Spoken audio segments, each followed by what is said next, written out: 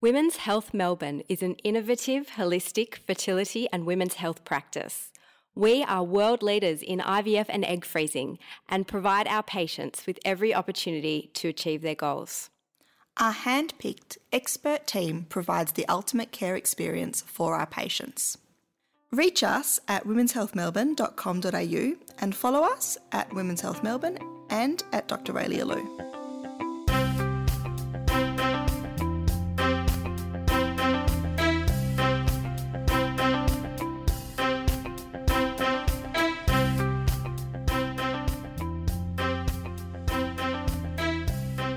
Hello and welcome to Knocked Up, the podcast about fertility and women's health. You are joined as always by me, Geordie Morrison, and Dr. Raelia Lew, CREI fertility specialist. In today's episode, we're discussing one controversial way of finding a sperm donor, online, and what are the benefits of bringing your DIY donor to your doctor versus going at it alone.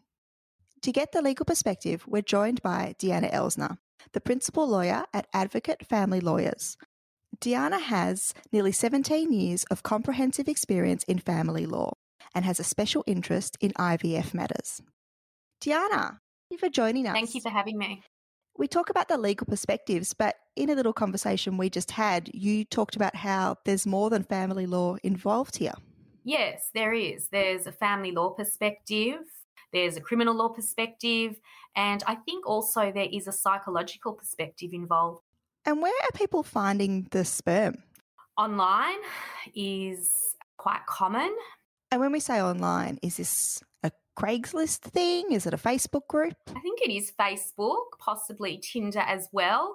There are a few places online where people go that have these chat groups set up where people are looking for sperm donors. Raelia, what are the health risks in finding a random sperm donor online? I prefer to frame it as what are the benefits of bringing your DIY donor to your doctor.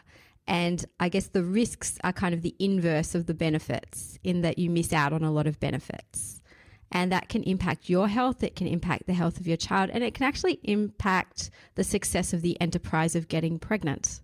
Because many women who choose to use a donor to conceive, and this is a big generalization, but it's what I've experienced in my own practice, it tends to be women over 35. There may be exceptional cases where younger women use donor sperm to conceive, but quite often the reason that women use a donor is either that they're in a same-sex relationship or that they haven't partnered with somebody who they want to have a baby with and they still want to have a baby, which is, I would say, the majority of patients using donor sperm. And the majority of those patients are over 35. And when you are a woman over 35, unfortunately, you are past your peak fertility by a good 20 years, unfortunately. You know, it's troubling to think about it, really, but we're kind of designed to get pregnant as teenagers. And that's when we're at our peak fertility. So when you're 35, 40, 41, nature has designed us at that stage of life to be grandmothers, not mothers for the first time. And so you do run into quite a few fertility barriers often. Things like, for example, your egg quality has declined to some degree, but also just by virtue of living life, we kind of acquire different concerns and problems. And so you might have a bit of endometriosis, you might have some fibroids, you could have a functional tubal blockage, there may be a polyp or, you know, kind of a fibroid in the uterus or adenomyosis, things that might impact the way that would optimally get you pregnant. And when you see a doctor to talk about conception, it gives us the opportunity to optimize preconception health and preconception factors holistically, investigate gynecologically to look at things like your egg count, to look at things like your uterine and fallopian tubal health, and also your hormonal health, and making sure that we optimize all other issues that might be affecting your chance of getting pregnant, like screening for celiac disease, checking your thyroid. So a lot of global factors can influence your chance of getting pregnant. It's also really important when you see a doctor to talk about your realistic hopes of conception per month, because that might influence the way that you try and get pregnant. And also the age you are when you have your first child will influence your chance in the future of having further children. And if that is something that is important to you, I may counsel a patient more towards an IVF style of treatment where embryos can be frozen. So if they're a few years older in a few years' time, they still have a better chance of having a sibling for their child. So future family planning comes into it. And of course, there's a lot of screening that comes into it, particularly when it comes to donors in terms of looking at genetic compatibility with your donor. If you're trying with a partner, you want to have a child with that person regardless of the situation. And if there's genetic incompatibility where kids are at risk of serious disease, you may decide to, go down an IVF pathway, use preconception genetic testing of embryos. If it's a donor, you would probably just select another donor. If you had a genetic major incompatibility, that meant your child would have a major risk of a serious genetic problem. So genetic screening, I think, is very important for donor conception. And of course, infectious diseases screening. So there are a range of STIs that are very prevalent in the community. Things like chlamydia, things like syphilis, and of course, blood-borne viruses and semen-borne viruses like HIV, hepatitis, CMV, cytomegalovirus, HTLV. There's a whole lot of viruses and problems that can be passed on sexually. And, some of those problems like chlamydia can actually cause scarring of the uterus and fallopian tubes that can actually reduce your chance of having a baby ever. That can really severely impact future fertility from the point of view of natural conception. So it is really an important part of the process and a duty of care a doctor has to her patient when she cares for, I'm using the feminine because that's me, but when a doctor cares for their patient to check that they're not at risk of contracting those preventable diseases from their donor. And so one thing we do is screen donors rigorously and even quarantine sperm in order to protect the recipient, the patient, from contracting HIV that might be, for example, undetectable immediately but could still be in the semen. So, we take all those precautions and we know what to look for and we know what to check for. It's important for a woman at 35 to realise that when you're very young, your chance of getting pregnant per month is about 1 in 5. And often with couples trying naturally, we say, don't worry if it takes 6 months. Don't worry if it takes, even up to a year. If there's not a problem, it's likely to happen over time.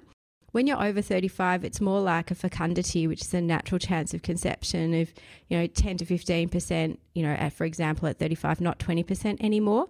And so when you have an arrangement with a donor where you are releasing one egg, trying at home with no help, and not able to have the optimal frequency of insemination as you might with a partner, and when you're trying naturally around ovulation, we should be introducing sperm into the equation.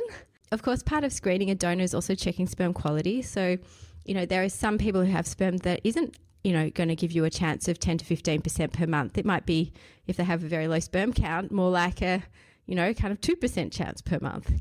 So, checking out and optimizing male factors is also part of a donor sperm assessment when I see a donor sperm candidate. And there are some donors who might be a great donor, but their sperm's IVF quality only. And so that would point us down an IVF style pathway.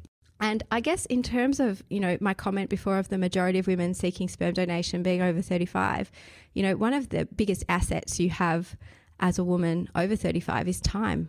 And you don't want to squander that, because as you get older, your chance of getting pregnant per month goes down quite dramatically.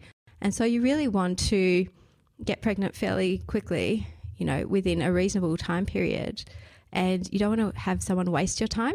From a medical perspective, that would be my major comments, in terms of what I offer my patients when they come to consider sperm donation, is I lay out there and investigate and optimize, but also, talk to them about what their prognosis is and what their barriers are and what their strengths are, and try to play a strategy to their strengths to optimally improve their chances of taking home a baby, which is the ultimate goal of treatment, and also to make sure that they are safe. And as well as that, communicate via offering them some supportive counselling. And often I would refer to someone like Diana to give them legal counsel as well, in terms of the context of what having made a donor arrangement in these circumstances might mean down the track in terms of parenting their child and their child's right to information, and also compliance with the legal system here in Victoria, which recommends no more than 10 families be formed from the donation of any one person.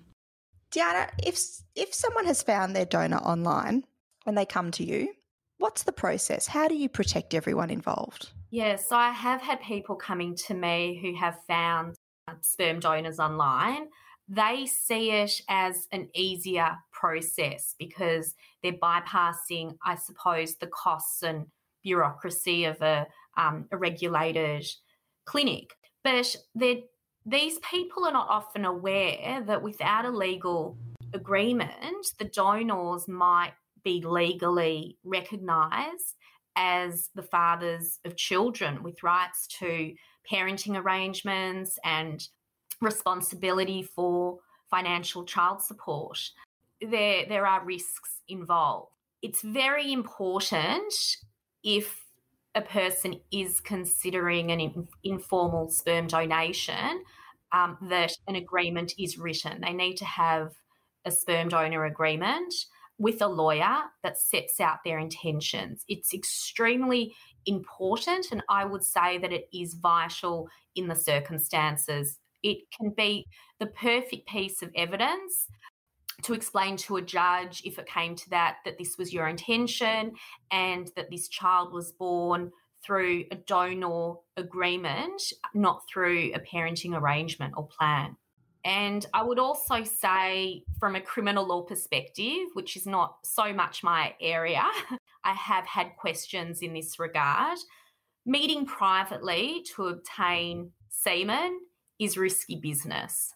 I would not advise doing that. I had a client who wanted to meet the donor in a hotel room, and there was a big problem. She attended, and the donor wanted to have sex with her rather than provide his semen via self-insemination. With that, you run the risk of being assaulted, rape. It's very dangerous. You don't meet up with a stranger privately. Then there's the psychological perspective too, I would say, of you meet this person online, you don't know how many people they've seen before, you don't know how many people they've inseminated. You run the risk of possibly your child having up to 30, 40, 50, 60 half-siblings in the future. And then there are other problems with that, such as incest. That could pose a huge problem in the future for your child. And I would also say that informal sperm donation is often harder for the recipient and for the child to contact the donor in the future because the information's not recorded and it is unregulated. So, Diana, could somebody online have a profile and misrepresent themselves and not necessarily be who they say they are? Definitely. It's a huge problem. And I guess it's a problem as well. I mean, if you're speaking to someone on Tinder or a general chat group, you don't know if they're lying to you. You don't know if they're married. You don't know their history. Whereas if you go through a clinic, you know their medical history. You know everything's been screened beforehand. You wouldn't want to just trust someone you don't know. You mentioned just before about the reason people might do this is the costs involved. Sperm donation in Australia is altruistic. What are the costs involved? So the costs involved, I guess, are the cost of seeing a doctor, and if your doctor works in conjunction with an IVF unit and you're using sperm through the processes of artificial insemination, IUI or IVF, that is done in the context of medical treatment, as opposed to if you were to self-inseminate at home or if you have sex at home with a partner to get pregnant, there isn't a price tag on that. I would say there are other potential downstream problems and you know, the financial costs of treatment can help you very much prevent those problems. It can also help you get pregnant, because when I help patients with something like an IUI cycle, which stands for intrauterine insemination, I do other things in that cycle to optimise their chance of actually conceiving. So one of the examples is I often use a little bit of super ovulation. So often I use some medication in the cycle to help them promote more than one egg's maturation and development, and that is associated with an increased risk of twin pregnancy. But most of the women I treat are over 35, and what happens is that egg quality declines with age, and so not every egg is going to make a baby. Even if you're 21, not every egg makes a baby. If you use a bit of super ovulation in a responsible, monitored way, you can release several eggs, and the majority of my patients who get pregnant with IUI will be having one baby, but some will be having twins, and that's an accepted risk of the technique that we use to improve the chance of conception. I also get the timing perfect because when I do IUI, I monitor with ultrasound and I make sure that I know exactly when ovulation is going to happen. Sometimes I give a trigger to get it even more accurate, and I always use luteal phase support to make sure that a woman's chance of conception is at the max. That is an example of ways that in a medicated cycle, all of those things do incur cost. You use medication, there's cost of medication. You attend ultrasound monitoring, there's cost of ultrasound monitoring. Perform the procedure, there's cost of the doctor doing the procedure. So that's an example. And of course, part of any unit of practice regulated by RTAC, which is the regulating body that regulates fertility units, requires both donors and recipients to undertake formal counselling and documentation of consent. And those aspects also do incur costs, but they also protect you. It makes sure that you're safe and you're protected. It's very clear. The relationship is very defined between recipient and donor, and that is a legal protection. So it's not like you pay for the same thing in a unit and you get the same thing for free in a private arrangement. You do get the sperm, but you don't get any of those other things. I want to say that in South Australia and Victoria, donors going through fertility clinics are allowed to donate to a maximum of 10 families, including their own, and each family may have more than one child. So that they're allowed to donate to a maximum of 10 families. But again, you use online sperm donation, you don't know how many families they've provided their gametes to. One nice thing about bringing a known donor to be cared for under your own doctor is that you can use any type of treatment that is suitable from a medical perspective. You can make sure that you don't impact that donor in terms of convenience, because we can freeze sperm and have it on hand. So the donor doesn't have to come when you're ovulating. And if they can't do it tough, the sperm is there and we can use it without inconveniencing the donor. So, you have more control. And in terms of changing goalposts, it's exactly like Deanna said. For example, that person might have had a chat to their donor about self-insemination, and then on the day they might say, well, have sex with me or you're not getting the sperm. That makes the recipient patient very vulnerable. When you entrust your care to a doctor and your clinic, that you are safe and protected and that will never happen to you. Yes. I've also heard of some cases of donors having, unfortunately, malicious reasons for donating sperm and motivations. Not everybody is a wonderful person. There are lots of really wonderful people and amazing altruistic donors out there, but there are some people who are not. And, in America, there was a donor example, for example, a legal case where a donor knew they had a serious genetic condition and they willingly and knowingly still donated without disclosing that to a huge number of women. And people do have sometimes different psychological reasons that we might not understand for wanting to do that. I by no means want to say that that's the majority of donors. The majority of donors are beautiful people who just want to help other people. But, these cases do occur. Well, the problem is it's unregulated and there are no barriers. It's dangerous. I think you're entering into a dangerous area if you do consider it, and there are many, many risks that you would not have if you went through a fertility clinic. It's an unregulated informal market that has no barriers. Raelia, you mentioned before that you would involve Deanna or a family lawyer like Deanna at some stage during the process with a person who has a known donor. At what stage are they referred to Deanna, and what preparation do they need to do before they see her? Well, with a known sperm donor or known egg donor or embryo donation for that matter, so it's not just about sperm, sometimes a couple have made embryos in excess of their family needs and want to donate them to their friend who's struggled and been unsuccessful in IVF with their own, eggs and sperm. So that happens too. And egg donation also, sometimes a girlfriend sees her friend go through IVF and fail again and again because she's got a poor prognosis and says, hey, what if I give you some eggs? So it's not just about sperm. But all of these arrangements out of love, when you do create a child, you've got to understand it's not just a 5-minute do something nice for someone. There are going to be consequences down the road for that child. And the consequences are lifelong, really. And it's very helpful, I find, for women and couples to speak to someone like Diana, because what she can do is outline all of the issues that they probably haven't thought of and make sure that the intentions are clearly documented and that everybody from the outset knows what they're getting themselves into and involved with, and that everybody is happy with that. Because I think that would be a really important part of, I guess, future-proofing against conflict as relationships evolve.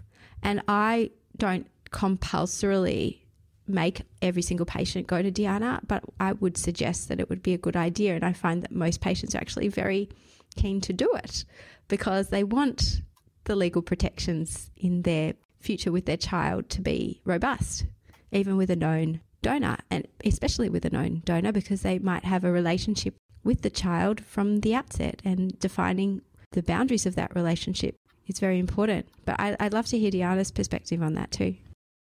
When people come to me for sperm donor agreements, I advise them that it's very important to set out your intentions. It is crucial evidence, it's vital evidence to have at the beginning, and it's an extremely important piece of evidence to have in the future to explain to a judge, if it came to that these are your intentions when the child is born, that you've gone through a donor agreement, this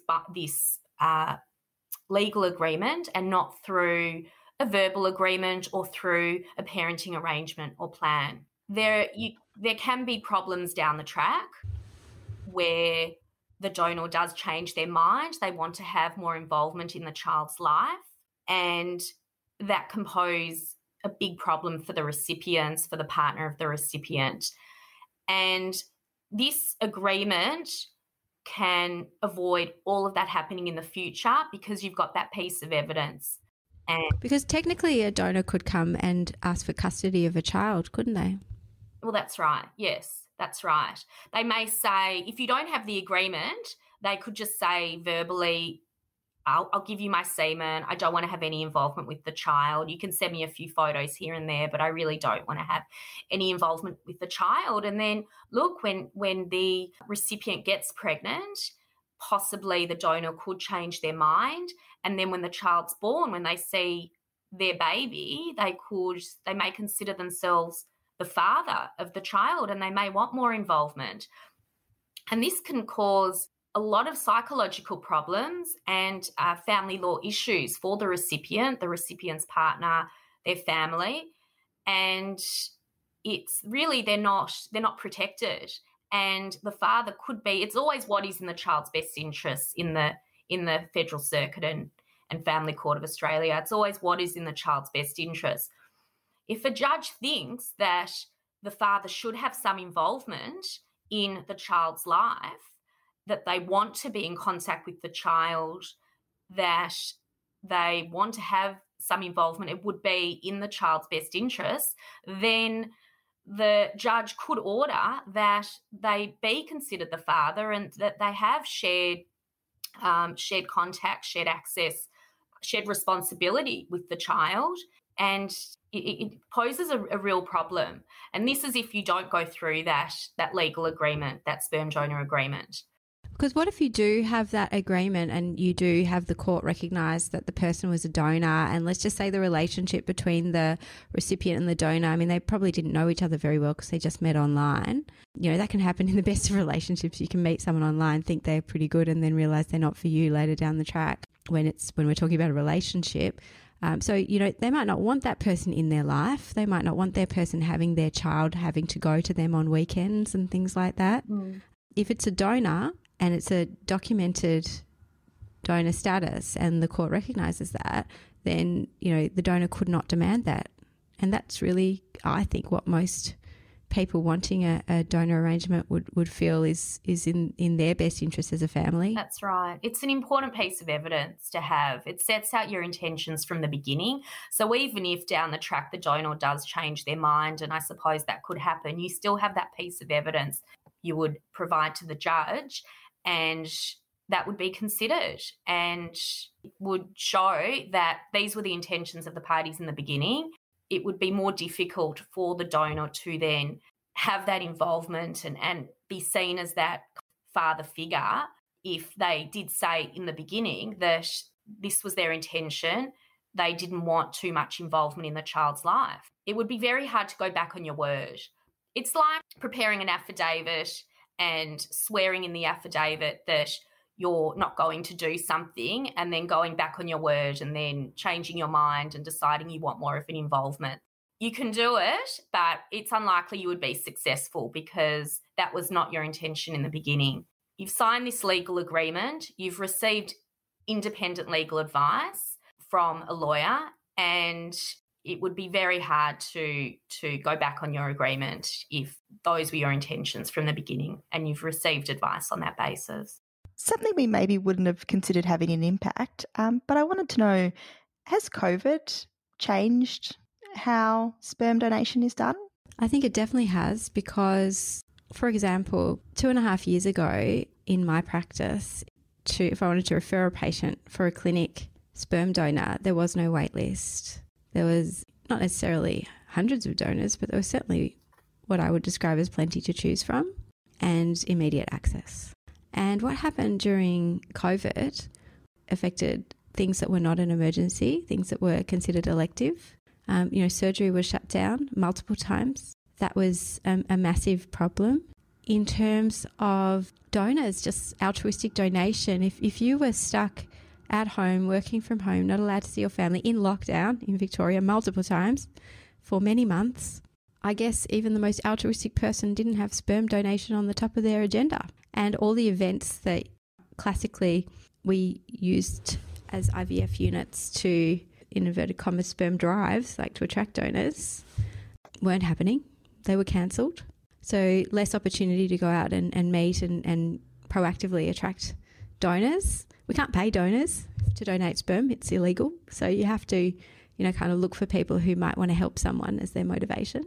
And that is, I guess, another advantage of using sperm through a clinic, in that the people who have donated, they haven't been paid for their donation. They were truly altruistically motivated, because otherwise why would they do it? And I guess another risk of DIY sperm donation is that, kind of black market paying for sperm probably happens. I think COVID has changed the landscape a bit. I think COVID has exacerbated the problem as border closures prevented many patients from travelling overseas or interstate to access regulated treatment with donor sperm. I think COVID did exacerbate the problem due to the border closures and then people going online looking for other ways to conceive. Diana, do you have any examples you can share with us of case studies that you've seen? Or I had a client who came to me. He didn't have a sperm donor agreement. He was the donor. He matched with a couple. This was back a few years ago. He told them he wanted to be kept in the loop about the child's milestones and involved in their life from the moment they requested to meet. He went through a number of health checks. He donated his sperm to the couple via self-insemination, and their first attempt at artificial insemination was actually successful. He Then when the recipient became pregnant, he started feeling attached to the baby a few months into the pregnancy and told the couple he wanted to play more of an uncle-like role in the baby's life from the moment the child was born.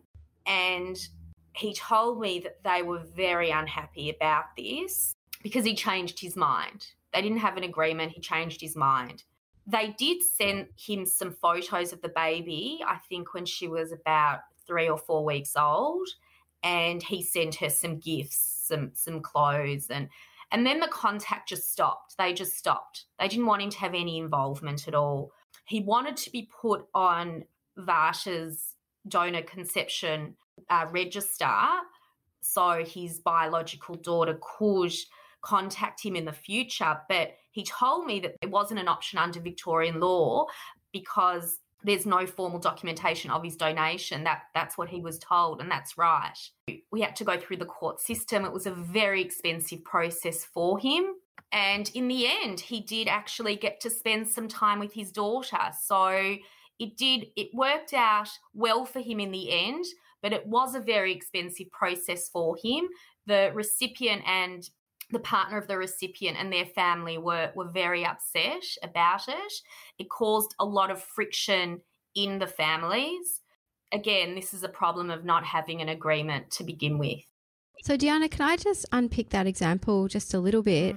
If that agreement was not in place and that, like, let's just say if that donor hadn't have pursued action through the courts and with your assistance, could those parents never have told their child about the sperm donation? Could they have withheld that information for the whole life of the child, and would there have been no record for that child to have a link back to the donor? That's right. There would be no record of that donor providing that sperm. And if the recipient didn't want to tell the child about her father, there would be no way for the child to contact her father. There's no registry. There's no way of knowing who the father is. Because there has been a lot of work, and the reason that our legislation is what it is it focuses on the rights of the child, and there have been a lot of cases where children have been very, very upset about not having a link back to their biological donor and not having that availability to find out that information as an adult. And, you know, there's also been a lot of problems in families when through other means children work it out. Like they might work it out because their blood group's different from their parents, or they might work it out because they do, 23andMe or Ancestry.com and realise that they're not related. And that can then bring up that trauma of dishonesty and secrecy. That's right. In the relationship and fracture that relationship with their parents. So there's a lot of downstream ways. I think in our age of clinical genetics and genomics, it's less of a secret because there are ways and means of finding out. You buy a kit on the internet and a few days later you send them a bit of saliva and some DNA and you go, hey, my parents aren't actually my biological parents. You're just causing problems for your child/children in the future. So what's your recommendation? You need to have formal documentation. You need the legal agreement, but also I think it's important for the donor to have some formal documentation of his donation. You want, when the child is 18, for the child to be able to find out who their father is if they want to in the future. Thank you, Diana, for joining us. As always, it's fascinating having you contribute to our podcast. Our recommendation is that whatever your intention, the first port of call for donor conception is to see a fertility specialist and have an informed chat. 100%. And we see a lot of people at Women's Health Melbourne in the situation and are well versed in helping women, men and couples to achieve their family goals. We know all families are different and there's a variety of different ways that families are formed, and it's our pleasure to help in any way we can. And I often do refer to Diana. Diana, can you tell our listeners where they can find you? My office is Advocate Family Lawyers. My email address is info, at advocate, ADVOCATE, familylawyers.com.au. And you can find Diana on the socials as well at Advocate Family Lawyers. Thank you, everyone. To support Knocked Up, leave us a review or recommend to a friend. Join us on Instagram at Knocked Up Podcast and join Raelia at Dr. Raelia Lou. and email us your questions to podcast@womenshealthmelbourne.com.au.